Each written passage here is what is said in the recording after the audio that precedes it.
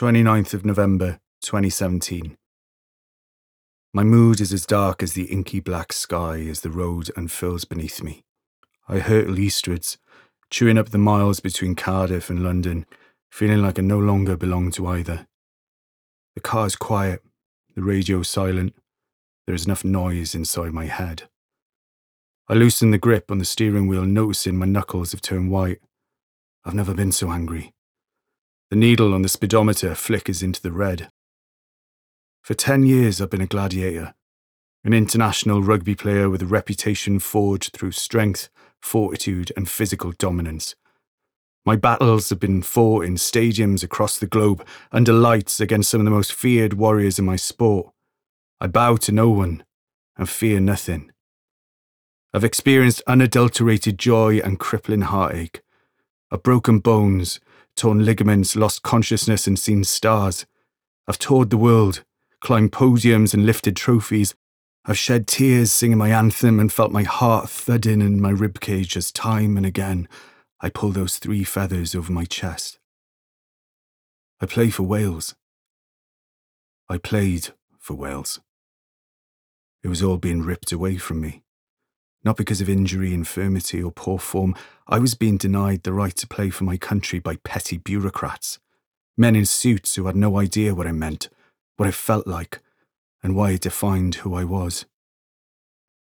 Anger and sorrow are natural bedfellows, and when I wasn't trembling with rage, I was crying softly. The road swept by, ghostly wind-blown trees and road signs visible through a tear-stained glaze. I saw the junctions come and go. The service stations pass me by. Leeds-Elamer, Reading, each one a chance to stop, to reassess, to turn around. But I kept going, every passing mile feeling like a swelling ocean between me and the thing I cherished most.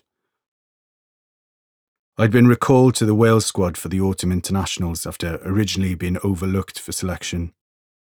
That was the euphemistic way of looking at it. A more prosaic interpretation was that I'd been dropped like a stone. After 10 years as the fulcrum of the Wales midfield, a decade as one of the first names on the team sheet, I was deemed surplus to requirements. It had been a devastating moment, but my recall was a reprieve, a chance to reclaim my shirt, my status and my identity. The circumstances were unfortunate. An injury to my mate Jonathan Davis had opened the door for my return, but it was an opportunity I was going to embrace, until it was whipped away from under my nose. I'd been picked to face South Africa at the Millennium Stadium, the powerful, intimidating granite-hard Springboks against whom I'd enjoyed my first start in the number 12 shirt, the shirt that became an extra layer of skin. The match fell outside the official test playing window, which meant clubs weren't obliged to release their players. Those who played club rugby in Wales were free to play, thanks to an agreement between the Welsh Rugby Union and the clubs. Those, like myself, who played in England, weren't, unless they'd made their own arrangements. When I'd signed for the English aristocrats Harlequins, it was on the explicit understanding that I had full release to play for Wales, wherever and whenever the matches were scheduled. So what happened next caught me as unawares as a below-the-belt sucker punch. They issued an ultimatum. Report back to Harlequins for training on Thursday, or don't bother coming back at all. It was couched in slightly more diplomatic language, but the crux was clear. Play for Wales and you're sacked. Imagine being offered the chance to do something you cherish more than anything else, but by accepting it, you'll be holding a flaming torch to the rest. Your job, your livelihood, the place you've chosen to settle, the life you've carved out for yourself, all up in smoke. It was an impossible, emotionally overwhelming decision, but one I was forced to make as though I was ticking a box on an application form. The farewell of my dreams had been denied to me.